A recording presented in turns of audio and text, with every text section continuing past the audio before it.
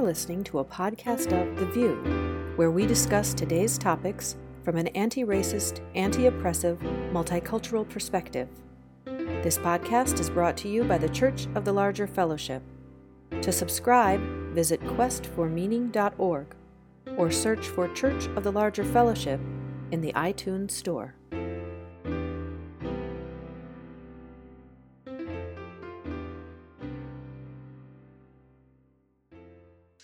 I will be live in the chat on YouTube, and you can also tweet at on CLFUU at Twitter for your questions and comments, and I'll pass them into the panelists here today as we talk about pastoral care in the age of coronavirus. Thanks so much, Lori. We're not going to be able to get to everything, but we are going to jump right in. Before we do, though, I just have to give a shout out to the folks seeing the MFC this week, the Ministerial Fellowship Committee, and also to the people serving on the MFC. I have great compassion for both of those groups of people doing this by Zoom. It's rough. We love you. Thank you, all of you, for your dedication and commitment. May it go well. Especially any of you who have kids at home and are on the MFC, I just want to send, or seeing them. I mean, I've talked to several people who are literally sending, they're luckily not single parents, sending partners to take the kids out and drive them around for an hour. You know, it's just a hard week. So I just want to name that in our UU movement that is going on. So that's a big deal. Anyway, we've invited three people who we thought were saying interesting things and know a lot to talk about what pastoral care looks like at this time. The Reverend Cecilia Kingman serves as the Minister for Faith and Justice at the Edmonds Unitarian Universalist congregation in Edmonds, Washington. She lives in Seattle with her partner, Alan, and their 8-year-old twins. She is the parent and step-parent of young adults as well. Welcome, Cecilia. Reverend Jordinn Nelson Long is the lead minister at the Unitarian Memorial Church in Fairhaven, Massachusetts. It's one of our Unitarian cathedrals. You should look it up online sometime. It's pretty amazing. I'd never heard of it till Jordinn went there, and it is a horse of a different color. But it's also one of our most tech-savvy congregations. They've had a Zoom hub for all members for 4 years. Amazing. In part because Jordinn used to be a learning fellow at CLF, where she did pastoral care, which is one reason I thought of her here today. And finally, Margaret Rogers is the Director of Lifespan Religious Education at Northlake UU Church in Kirkland, Washington, a name which many of us earlier knew from Costco and now know from, the horrific numbers coming out of Kirkland. She's the Vice President of the PNWD chapter of Laredo, the Liberal Religious Educators Association. She also, and I should have said Jordinn also has kids at home right now, and a spouse working from home, and so does Margaret. And so we really thank you for your time. I know it's precious for all of you. So I wanted to, and Aisha, of course, is also in the Seattle area. I wanted to lead with some voices out of Seattle, because in the US, initially that was the epicenter. Now New York City certainly has that dubious distinction. But, let's start with you, Cecilia. How's the, what do they say, flatten the curve? How's the curve been there? I mean, just the curve of care and the curve of life in the congregation and ministry. How's that gone? Well, we're just a few miles from Margaret's congregation there in Kirkland, and share an overlap area and share hospitals and all of that. So Margaret, if I say anything that is counter to your experience, I hope you'll chime in. For us, Edmonds is a northern suburb of Seattle, as is Kirkland. And for us, there was the initial shock to discover that, in fact, we were going to be this first wave here in the United States. And it's hard to even count how many weeks it's been since we've been in this sanctuary, but we did 2 weeks of worship from the sanctuary where we were empty. That was after the first week where we told everybody they couldn't hold hands and, all of that. And we were trying to figure out what to do with the offering. So then we did 2 weeks in the sanctuary with a skeleton crew, trying to be CLF, well, not really trying to be CLF, but, thinking like we had to ramp up all this tech, and then very quickly we went to broadcasting from our home. So I preached last week from my daughter's bedroom, actually, because it had the nicest backdrop. And Eric will be preaching. Eric Kamenetsky, who is our senior minister, will be preaching from his home. And so there's this arc of intensity and prep, and I've spoken about this publicly before, that I don't think actually served us particularly well, because then we were exhausted. And then there was this lull. Once you've got everything, everybody's in a Zoom group and you've checked on all your folks, then there's this lull, which I describe as the lull of dread, where we are kind of waiting now to see how it's going to begin to affect our congregation. And just in the last few days, the circle has drawn closer, and people, to the best of my knowledge this morning, we don't yet have any confirmed cases in our congregation, but we do have congregants who are losing people. And we've arrived at that stage. And so that's where we are right now. That's what it looks like from here. Thanks. Margaret, how about you? Same question. And Jordinn, I'll ask you too. So we have had 3 services since going with nobody in our sanctuary. We actually moved to our conference room and other satellite rooms to do our check. But yeah, so we'd made that decision, I guess, between March 1st and March 5th or so. So pretty early on, we were like, oh, this isn't what we're going to be doing, and shifted fairly quickly. I work with Reverend Nancy Reed McKee. She was a public health nurse, and she just joined us in August, and she's fabulous. So she was thinking about the similar kinds of things. What do we need, rather than what can we reproduce? And we do have a fairly technically savvy group working with us, so we shifted over. As far as what's going on for us, we had probably about 2 weeks of kind of white knuckling whether or not children were in school, and trying to figure out how long do you stay versus at what point do you keep your kids home? What does it mean to be pressuring the schools to shut down when you have people who are in the healthcare, our doctors and our nurses and our home health aides? All of those people needed to be at work, as well as our grocery store workers and everyone who's keeping us alive. So we were looking and noticing that at the beginning. And then at that first week was when I said, oh, so we're going to need to shift on what we're doing for religious education as well. I almost put into my bio, I'm the director of Lifespan Religious and Technology Education, because that first week we also did in-person meetings about how do you do Zoom. And so some of our folks who've pulled together to do pastoral care, we have a response team, we have specific to this moment care teams that are reaching out. Our minister and our former interim minister called folks over that first week. And the people who lead our small groups and who lead our affinity groups stepped up, learned how to do the Zoom piece, and started gathering their people and said, we can do this. And so that was kind of where we were in the first few weeks. I intentionally waited on a few of our programs, not starting everything at once, just to see what does it look like to have our children at home?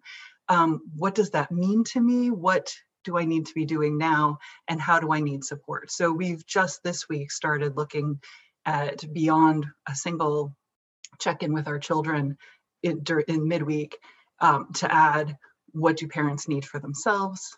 I've sent out the survey asking that. So we're kind of looking at it in that long-term view already to say, how can we continue what we need to do, support where we need to support, and not overwhelm either ourselves or our folks. So that's kind of where we are. Can I just say real quick before you go, Jordinn, Kirkland is the city where Life Care Center is, where the epicenter of the breakout. And Margaret, do you have any connections to any of your congregants to Life Care? So yes, we had a couple of connections. Some folks work there occasionally, and it's not just Life Care that has folks now. And so we have connections to people whose family members are in a nursing type care system and situation who are experiencing illness at this point. So yeah. So before we move to Jordinn, I'll just flag for people listening later that apparently YouTube's having some buffering issues. If you're getting any bumps, that's just because everyone's on YouTube now. But we'll keep going and hope and trust that it evens out. So Jordinn Nelson Long.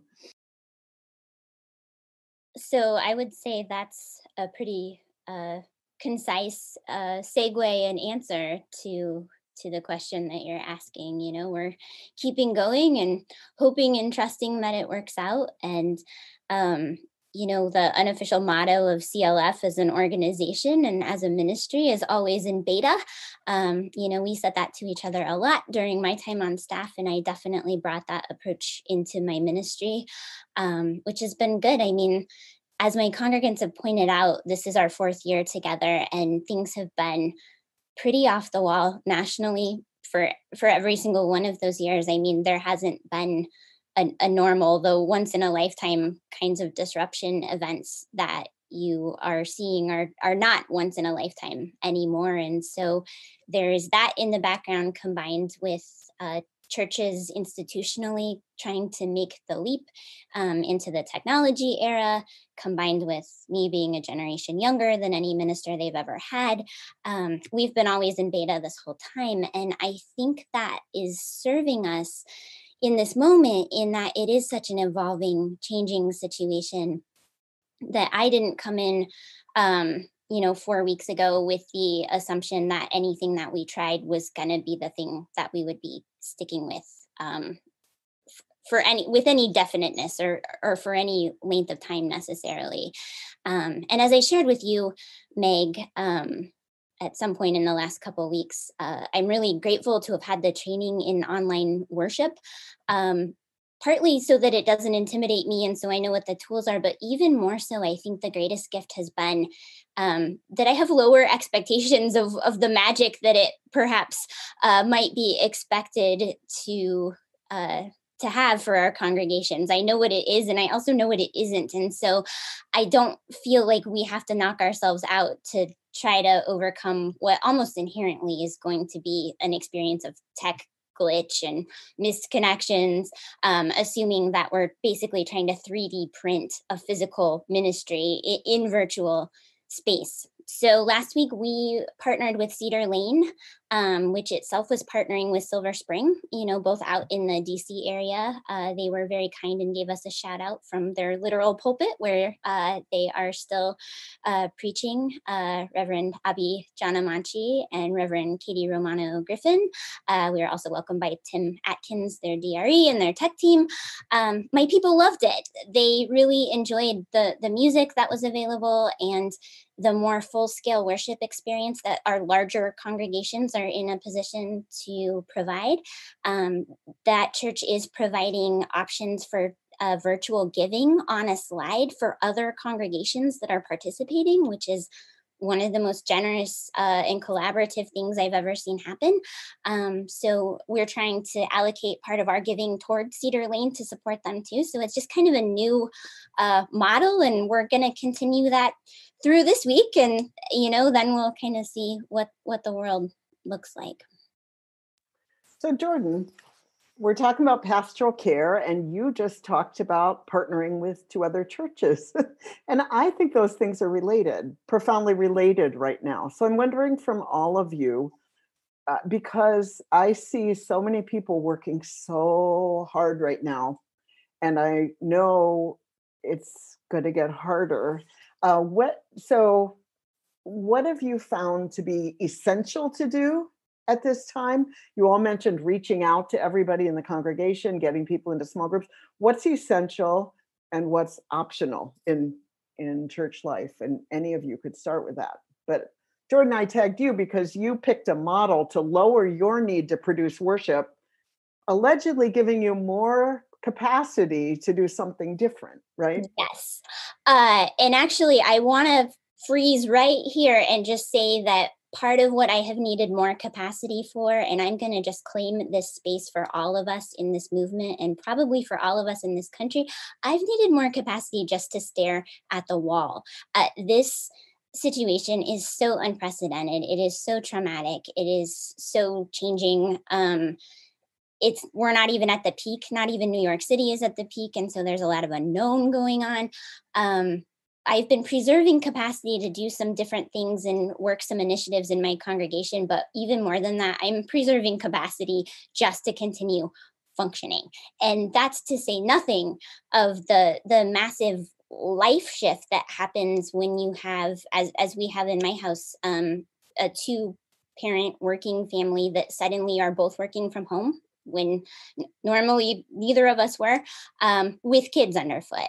So, you're doing a shift that is making it so that you have to put the life pieces in first, right? And I think that's what we're finally starting to figure out is you can't put your 9 to 5 and then kind of like squish your life into the edges when you're all living in your house. You have to start with the life pieces and then add the other work pieces on top of it. So I would say all of that is a pastoral care gesture in honesty that I'm making to our movement, to our religious professionals, to other parents. I have an employment lawyer who is working from home right now, single parent. It's really quite difficult. So maybe that's enough for right now, but that's the initial framing that I would give. There is actually one more thing, which is that we use Slack as a digital hub. And I'm not telling you to start Slack if you don't have it, although I am running a series of Friday free hour-long classes for religious professionals if you want to jump on with me and kind of learn about Slack. But I bring that up because I do think the one thing my congregation absolutely needs through this, no matter what the changes are, is a sense of connection, both with each other and also with our purpose, with the what are we here to do? And the more I've been able to remind myself of that, the more clear I am what my job is in this weird moment. Thanks. Cecilia, I saw a lot of nodding, which the podcasters won't be able to see, but you want to say something there? Well, I just really appreciate Jordinn laying that out because I would say exactly the same thing. And we have young children underfoot, and my spouse is actually is supporting the front lines of the homelessness response here in Seattle. So we are both working a lot. We're fortunate to have one of our young adult children at home to help, but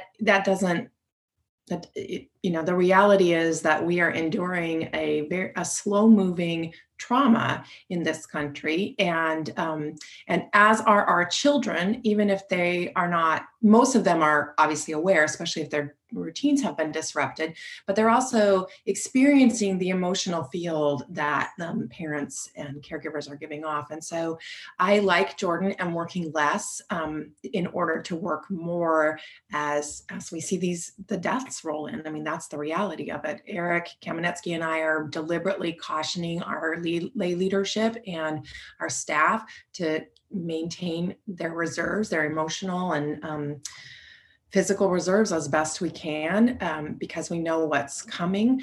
And I'm telling all the parents, so I have homeschooled children throughout my extended, those of you who know me know how long I've been parenting. It's been almost 30 years. And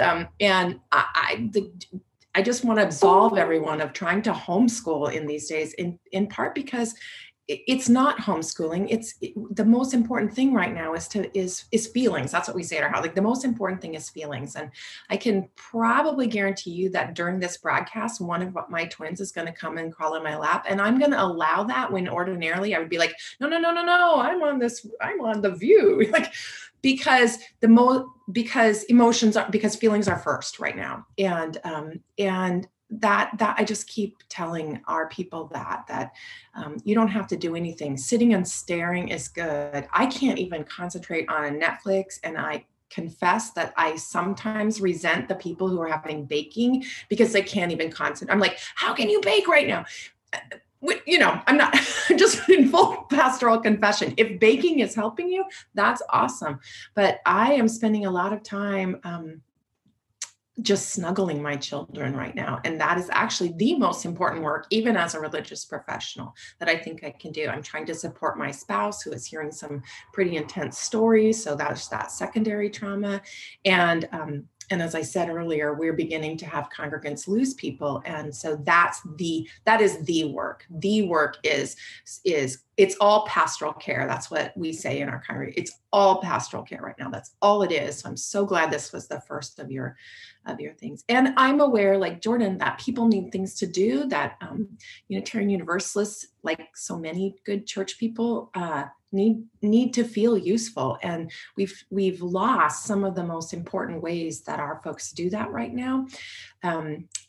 Our folks can no longer participate in the homeless feeding program that they participate in. And we run a car camp in our congregation. We use our parking lot, and they can no longer be personally supporting those folks who are living in their cars, who are now in our parking lot, round the clock. And so I've been trying to think of what are the ways. This is a pastoral question, and I'm glad that next week is going to be on justice. What are the ways that our people can be useful? Because that's a powerful antidote to despair. So. Thank you.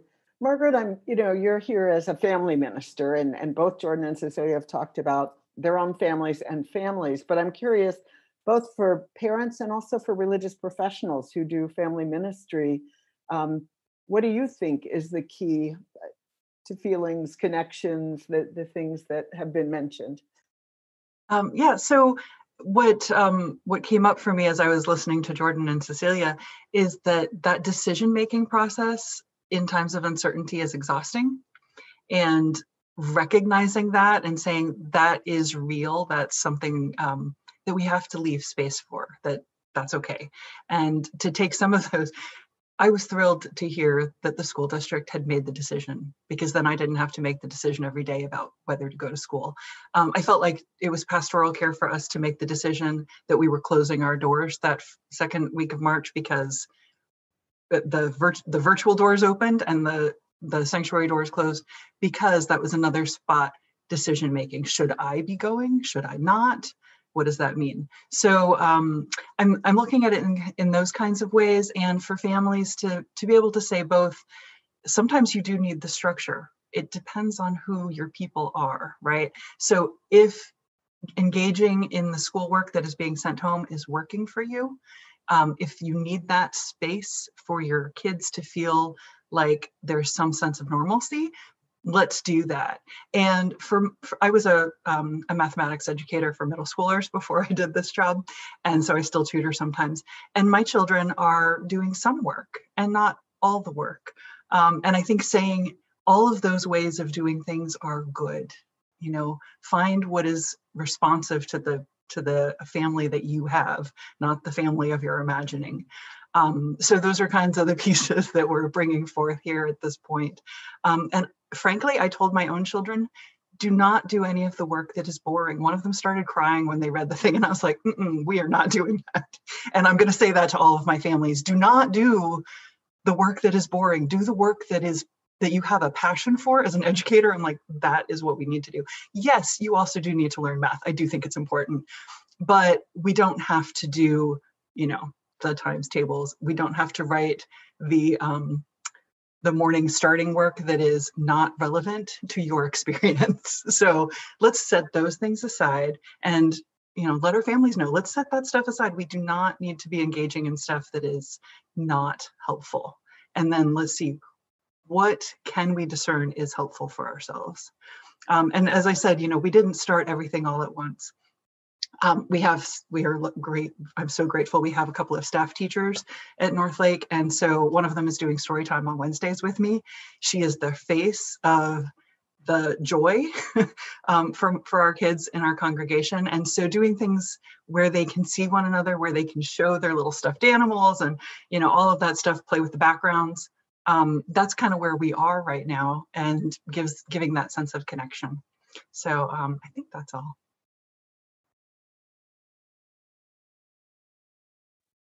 I think so much of this is a great bridge between this show, which is focused on pastoral care, and next week's show, which is focused on social justice, because I think there's so much overlap in that. And I think the next part of of the challenge for our congregations is how to take what we're doing for our congregations out into the community, because there are so many people who are doing life-saving work in our communities that are unchurched, that need what we have, and they needed it before, right? We knew that they needed it before, but they really need it now. And so trying to figure out the ways in which we don't become even more navel gazing, for lack of a better phrase, than our tendency already kind of led us as UUs, but really trying to see, how do we broaden those experiences of, a story time for community. I'm thinking in particular, so I'm not serving in a congregational setting right now, but I'm serving in community ministry, and the mutual aid workers in all of our major cities are doing just amazing, phenomenal work. And they need sustenance. They need spiritual sustenance. And we are uniquely positioned to give them the spiritual sustenance that they need because of our beliefs and values. And so that pastoral care of how it intersects, I see that intersection with the social justice, is how do we provide that pastoral care beyond our now virtual walls? Because there are folks out there who are, they're working 18-hour days to do grocery deliveries, taking care of elders. We're handing out, trying to hand out money, and the infrastructure for that is not there. So we're creating it as we're doing it. And I don't want to see these folks burn out, because the work that they're doing is as life-saving as the work that our frontline medical and first responders are doing. So yeah, please. I think that's a challenge. I know everybody's really just like trying to get it together for our congregation right now. But if they can have in their mind, okay, we're trying to get it together for our congregation, and how can we take this outside of our virtual walls? That I think is really our calling as UUs.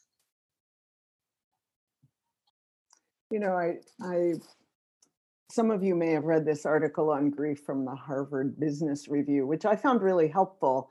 It's the guy who worked with Elizabeth Kubler-Ross, and he's added a 6th stage of grieving, which he said they talked a lot about, but never formalized before she died. And that is meaning and purpose. After you come to acceptance, then you come to, okay, who am I called to be now? And I think the reason that, Christina, what you say is so important is that finding our own meaning and purpose, I believe, is often in serving the bigger world. It's taking care of ourselves goes so far for really feeling like, here I am and life is meaningful. And so, I think people hearing that could hear, oh my God, I'm overwhelmed already. And now you're telling me something else to do. So I just want to frame that as part of pastoral care. And we will be connecting to that next week. So the boundaries are broken. and I would hate to see churches replicate unnecessary boundaries that we've been wanting to break for a while. Cecilia, and the reality is that, many of our congregants are some of the most resourced people in our communities. Let's just call it, right? I'm not saying they're all, absolutely not saying they're all, but many of our congregants are the most resourced people in the community. We want to care for them pastorally, but we also need to challenge them to see how they can use those resources outside of our congregations. Yeah, Cecilia. Yeah, Meg knows I have some strong feelings about this. Christina, thank you. I am deeply concerned about the massive movement of resources within our denomination which is just beginning to continue to continue normalcy as best we can for people who are by and large privileged. And I'm not going to name any names or call out any specific organizations, but to say, we are devoting an enormous amount of energy, staff timing, and money, big chunks of money, to figure out how to do Zoom better for people who are already pretty connected and, by and large have support structures and all of this. And I think it's an ethical, I think we're verging on an ethical failure on our part.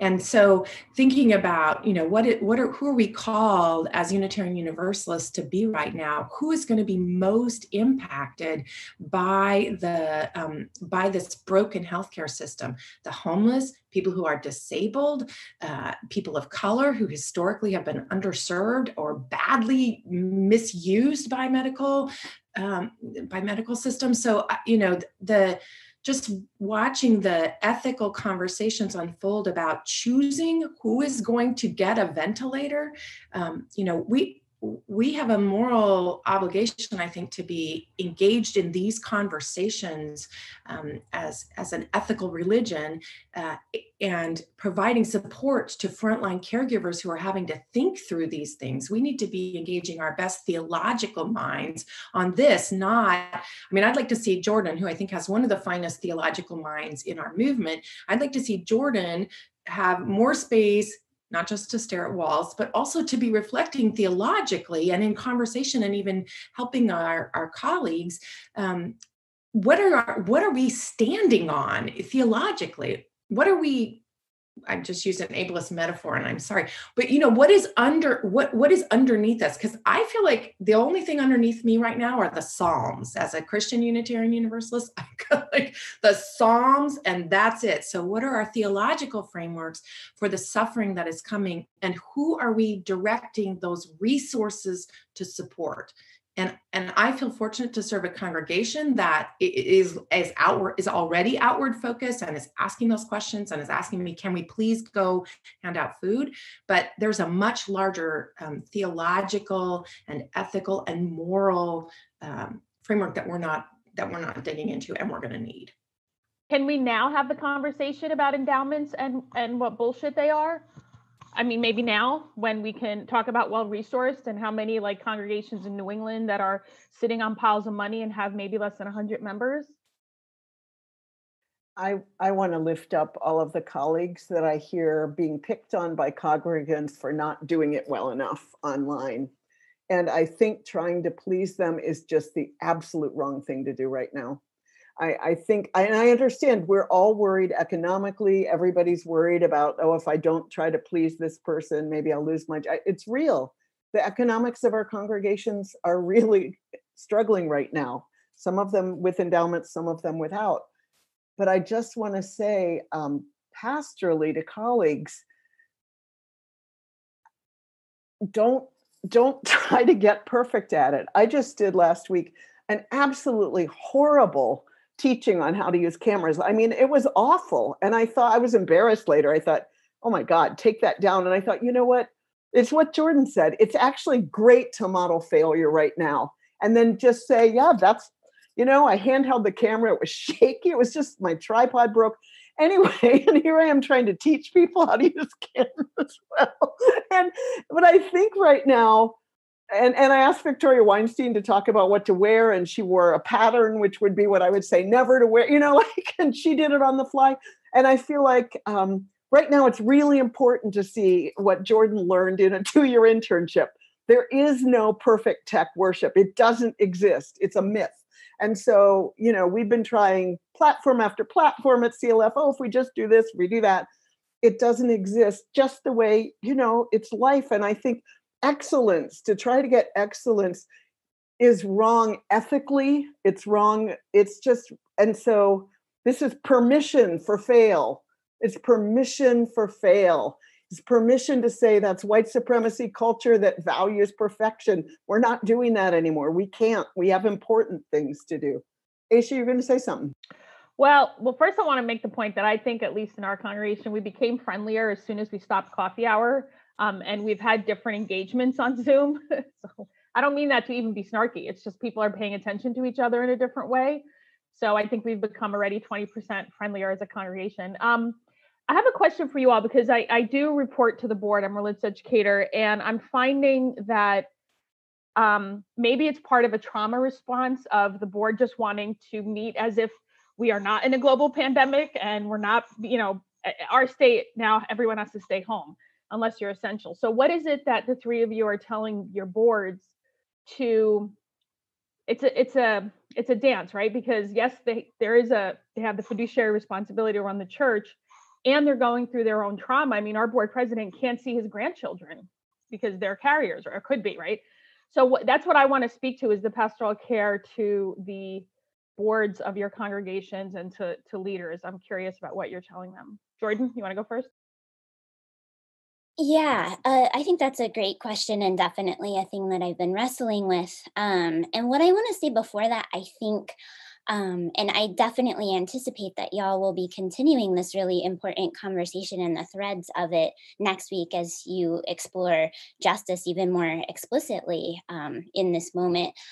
I want to lift up that I am called, and I chose to accept a call to serve a brick and mortar parish in a particular place. It is a very place-rooted ministry, more than some, actually. And I am a place-rooted minister. And knowing that I serve a congregation that has been about to embark on its first capital campaign in its history, in its 200-year history, that has a cathedral, occupies a city block, does have an endowment that is large and nothing compared to what is needed for this, unbelievable, literally priceless building.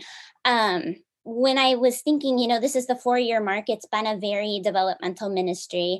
How is the match going? Am I going to stay? One of the things that I have had to deal with myself and then talk about with my people, and before anyone has a heart attack, I think my congregation is clear on this. We bought a house, we're staying, we did this decision making, but the process that we had to go through, and me in particular around call, was, what does it mean for me to agree to be beholden, to journey with these people through their concerns for this structure in this community? And my call doesn't begin there and it doesn't end there. I have a very justice-rooted community building. We're doing this treat New Bedford, which is historically a very marginalized community in Massachusetts, as the hub, because it is. And so we're building relationships and really pushing that message as hard as we can. But I couldn't do it. I couldn't do it with any ethic. I couldn't do it with any authenticity, and I couldn't do it with any love if I were not willing to be with them with what they care about. And more to the point, in a grassroots funded movement that relies upon individual units of institutionality, I would not have a job if I were not able to love these people and journey with them. I think we're constantly called to hold the tension and the reality of all of this. And I hope that we can continue to see false choice for what it is, and to understand that caring for our institutions allows us to care for our communities. It's when we pull too hard on the side of the institution only that we really lose sight of that. What are we here for? We got to do both. But it is having a job that pays me to care about community that allows me to actually do it, rather than just to pigeonhole it on the side.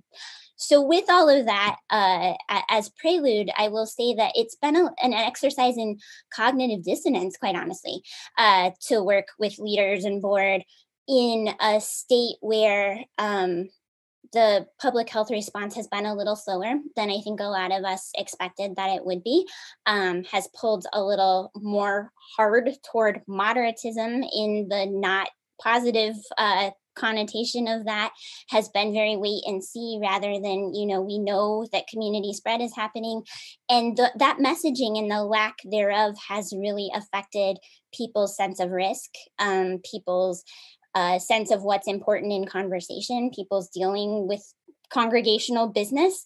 And it has really allowed people to hew toward a business as usual when an emergency message might have been more appropriate. And so we've been having conversations that simultaneously are like, this is an emergency. We have a lot of elderly members. I don't want to have to bury you. I finally just came out and said that literally out loud and on Facebook.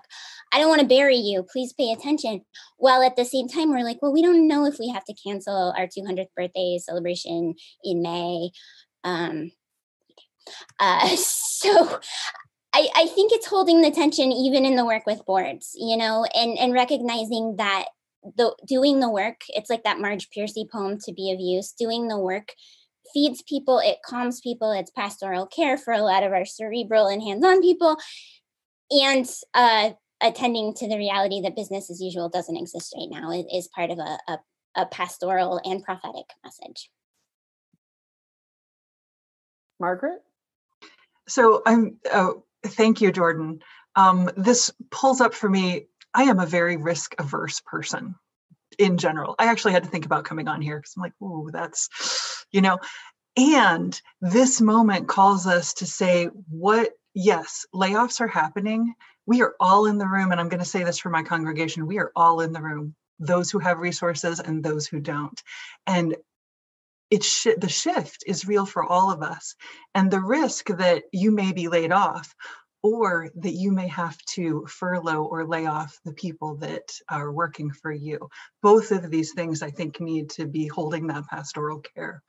And in this moment is not the time to fall back into our risk averseness and say, right now I'm okay, but I might not be later. Now is the time for us to say, right now I'm okay, and there are others who are currently not.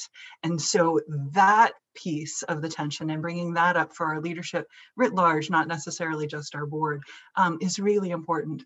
One of the first conversations we had about worship was we share the plate, and it's for Black Mama's Bailout right now for March. And we had one Sunday in March in our pews. And they said, what are we going to do? And so that commitment that we had, you know, we have to think, okay, how does that work? And indeed, it's fine. It's coming through. Our meditation group, we partner with Seattle Insight Meditation. I'm going to give a shout out to Steve Wilhelm. He does Eastside Insight with us. And they were doing their every other week sit at Northlake. And now they're doing it weekly on Zoom with us. So using our Zoom, doing a little bit of tech support for them. And they're looking at, where can we put the donation that comes in? Where can we put it to best use? So I think our people are really thinking about, how do we take what we have and make sure it's getting to where it needs to go? And those are always going to be important conversations. And knowing that right now is right now. We just have to work with what we've got going on for today. The other piece in that context of what does it look like for each individual one of us and for each individual congregation. I think that the board conversation really stems directly from that. You know, what is it that our aspirations are? What is it that will get us through this week, this month, and then next year? Yeah. That's really beautiful, Margaret. I wonder if that's developmental in terms of, like I woke up this morning and I thought, I've been in kind of survival. Does my kid have, do the people close to me, how's my niece? Today I woke up and I thought, I can't stand another day where I'm thinking about myself. There are all these people in trouble, but I wonder if it's a developmental thing, you know, that Maslow pyramid, that we do have to know we're okay. And so what does it mean to know you're okay? And for really privileged congregations, that means, you know, an endowment, that everything will be fine. And, you know, I think for all of us, Jordinn said it really clearly, it does mean enough money to live. And I don't know about you all, but at CLF, a lot of the pastoral care I'm doing is with people who have lost their jobs, who have no savings, who are going to get evicted. I mean, because we get a lot of financially marginal people who come to us. And it's hard to just keep saying, I'm praying for you, you know, but that's kind of what I can say. And then that's not even to touch our incarcerated members who, you know, so yeah, it's, I think doing the pastoral care, at least in my context, is heartbreaking for me. So I have to care for myself, but that kind of, do I have enough, is not caring for me anymore. That's like the opposite of caring for myself, is I care for others. Cecilia, you look like you were leaning in to say something. Well, I just want to go back to your initial question about what is it like to be with boards, Aisha. And I want to say a particular thing too. I know that some of our religious professionals are under some pretty heavy duress from congregations to continue to do business as usual. And I just want to say that my heart really hurts for those colleagues who are struggling to help people realize we are in a slow-moving disaster, and business as usual is suspended for quite a long time. We had an emergency board meeting as soon as we realized how quickly this was going to unfold, and then our regularly scheduled board meeting, it was only a pastoral care check-in. That's all we did, and our people needed that. And then we said, okay, is there anything pressing, like that we're going to have a legal issue if we don't deal with it on our regular agenda? There was one tiny thing that we addressed, and then we just moved on. We formed a pastoral care, a disaster response team made up a part of our executive team, and gave all power pretty much to those folks to make quick decisions. And I just, if there are any board people watching right now, I just want to urge you to trust your ministers and to shift to disaster response. That's where we are, and continuing to have conversations about we've already suspended our annual meeting. We're not planning to have our regular, and we're not planning to do it. We're not planning to we had some good advice about just waiting to create our budget, and we have folks who are already losing their jobs, and God, I didn't even think about the folks who are having to decide to lay off, like the pastoral implications for folks who have to decide who to lay off or whether to shut down. Those are immensely large, painful pastoral questions, and so I just want to lift up that colleagues are hurting in knowing that they are caring for staff teams, and if you're disconnect with your board, I feel incredibly fortunate that our board got it, but that's the value. That's the terrible value of being in the quote epicenter as it begins. Is like, you don't get to not get it, just down the road in Kirkland where Margaret is, like this was so, and it'll come. The other thing I realized too, and I would say this to everyone, is like, people don't get it until they get it. And that may be a normal denial mechanism. People don't get it until they get it. And I quickly stopped trying to waste time. I was like yelling at colleagues, like, you don't get it, it's coming for you. I'm just like, people are ready when they're ready. But if boards could make that shift, it would be huge in being on top of the needs of the congregation and your community rather than behind and scrambling. Yeah, as an early adopter on the this is not okay sort of messaging, I will say that it has been definitely part of my pastoral journey and continues to be, of recognizing that when you feel like Cassandra of Greek myth, like you foresee a calamity and you're powerless to prevent it, and people are not ready to hear about it, and you're in a really unique spot, and it requires pastoral care to yourself and to those in your intimate circles.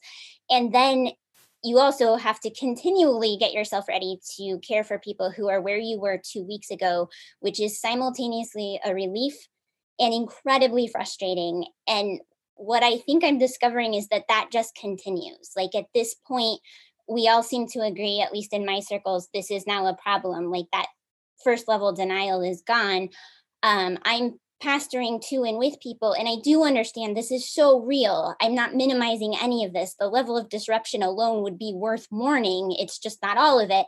I have people who now are channeling deep frustration and real anger at places like the school district. And again, it's not that I don't get it, but I'm watching people in my wider circles literally die. And so I'm sitting then with this level of grief and then trying to remember that 2 weeks from now, I'm going to be pastoring there to people who know that. And God only knows what my family and I are going to be dealing with, like looking at this trajectory. So I think there's a real need to recognize the trauma, the ripples of trauma, and that the ways that it starts with and lives in us also. I am having to do embodied trauma care on and for myself literally daily. I'm so glad you brought up trauma, and I want to talk about PTSD, because one of the things so present for me is that I became a minister when the AIDS epidemic was raging, and I was burying people all the time, and the government was similarly, we don't care, die, as they are at some levels now. And so I have trauma both about the lack of care coming from the government. So I don't watch any news. I have great state leadership and I'm lucky, but I know some people are in states where the states are saying the same things that are coming out of the mouth of the person in the White House. So there's that. And then some of my older folks have post-polio, and they were maybe put into an iron lung at age 4 and locked into a hospital away from their family. So I feel like there are these layers of past trauma also that come up. Cecilia, you got something for that? Yeah, I do. I am really glad that you raised that piece about the AIDS and polio. My father was a polio survivor. He had post-polio syndrome and he died in October. And I'm realizing that generationally, the impact of polio and its fears, what's happening for our older people who lived through that epidemic is profound. And I'm also aware that for our colleagues in New York City, New York City is now the hot zone, the disaster zone, and this is a city that lived through 9/11, and my heart is just full for our colleagues who are there on the front line, and the AIDS epidemic was pronounced there as well, and just the level of re-traumatization and trauma, and of course anyone who's experienced trauma is now being re-traumatized, right? It's just that would be time well spent rather than learning how to use Zoom. Getting our footing on trauma would be as if we had time to read. But yes, that's it. Margaret, I'm wondering if you see, generational, and I mean, we all work with families. It's not like you're the family person, the rest of us just, but I'm curious about family trauma and multi-generational. And of course, there are whole communities that are just in trauma all the time because of the government not caring about them, Black and brown people, disabled people. So, this rings of trauma just, but I do wonder about, because we know that trauma is passed through generations. And so, yeah, I'm just curious if that brings up anything for you. It's interesting. I'm seeing different responses, as I think we all are. Some of them are generational, some of them are circumstantial. Living through war, having bombs, dropped in London. We are hearing from our folks in a number of different ways around that. And then the differentiation, I think, maybe more for me, what I'm seeing is what it means for parents to try to hold some level of comfort so that their children are not yet traumatized. That yes, we're all hearing this, and then there's someone mentioned turning off the radio, not necessarily listening to all of the news. I'm seeing that kind of protective factors coming in. But yeah, the individual experience of what it means to not have the ability to go where you want to go, or the all of a sudden loss of the friends, the experiences that you were expecting for those teenagers in particular, that time, it's not replicable on Zoom. It just isn't. And, we've had that conversation in my house as well. Yes, you can see your friends outside as long as you stay a full 6 feet away. And yet, it's just not enough. So I'm not sure I'm speaking to trauma necessarily, but the difference in experience for each of us and how we hold a little bit of protective barrier both literal here, but also for our emotional life, is ranging for all ages and for all experiences that we're bringing to it. I think we need to do a whole show on youth and young adults, because I think there are really particular needs and concerns. And so thank you for raising that. And I think that'll be a future show. And hey, now there are youth and young adults who can come because they're not in school. So we'll be able to do that. We are coming to the top of the hour. As I said at the beginning, we barely scratched the surface of this. But I want to give each of our guests a moment to just say anything you didn't say. If there's anything you planned to say and didn't get to. Anybody ready to start with that? I would just say, take care of yourself. Take care of yourself so that you are able to do the caretaking that is yours to do in ever widening circles. And then the other reminder is our job always, at least as I understand it, is to continually broaden that circle of care and to do it meaningfully and accountably. So again, that take care of what you need to, put on your oxygen masks so that we can do this other piece.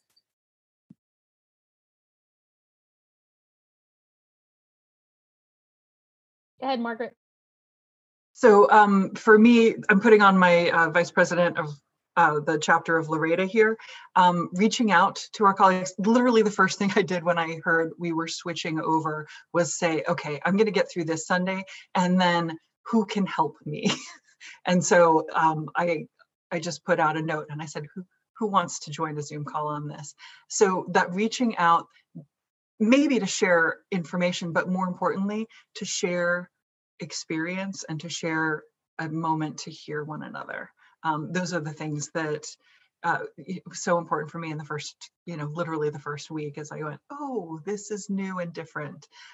So reaching out to folks who have a similar experience and just listening to one another. I would say get into your prayer closet. That's what I would say. And for those who don't understand that reference, just that the most critical thing that leaders can be doing right now is actually spiritual care for oneself. And the more you feel like you don't have time to pray or meditate or do whatever is your spiritual practice, the more you need to do it. As hard as that is, I'm now praying with a child in my lap, every morning. So. Aisha or Christina, anything you want to say?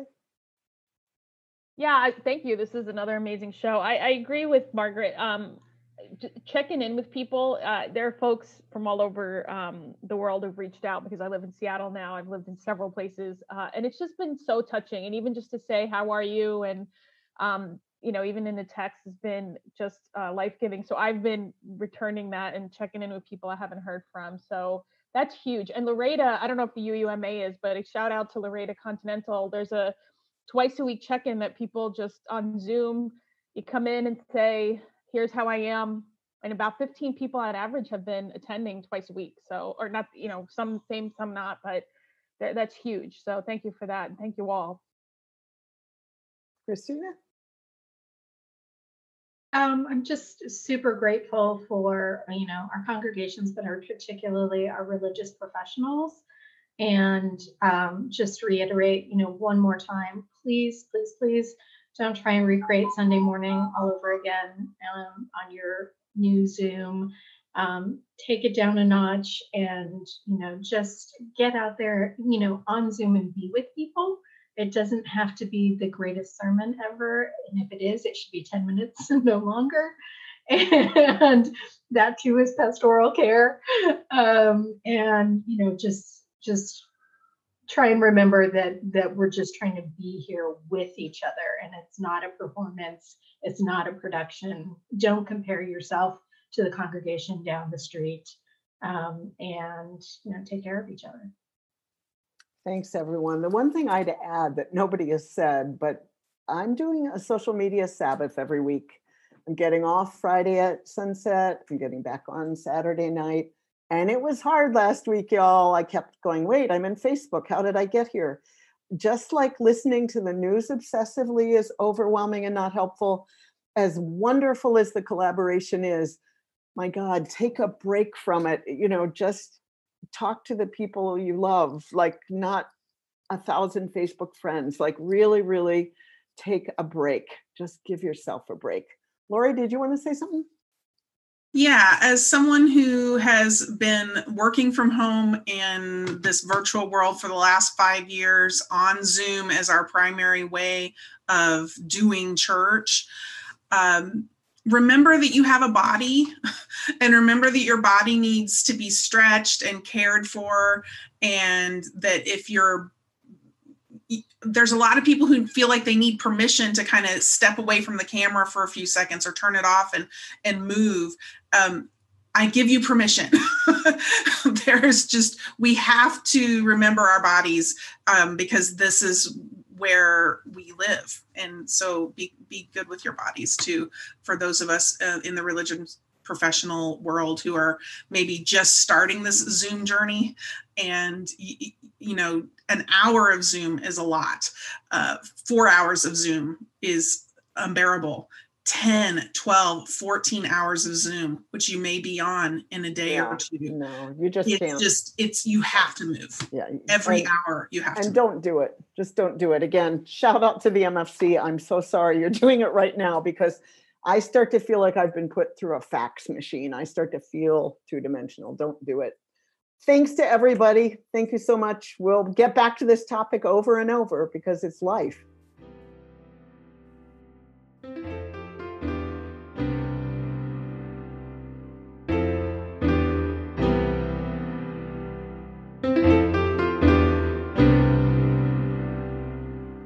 This has been an episode of The VUU. If you would like to learn more about the CLF, visit questformeaning.org.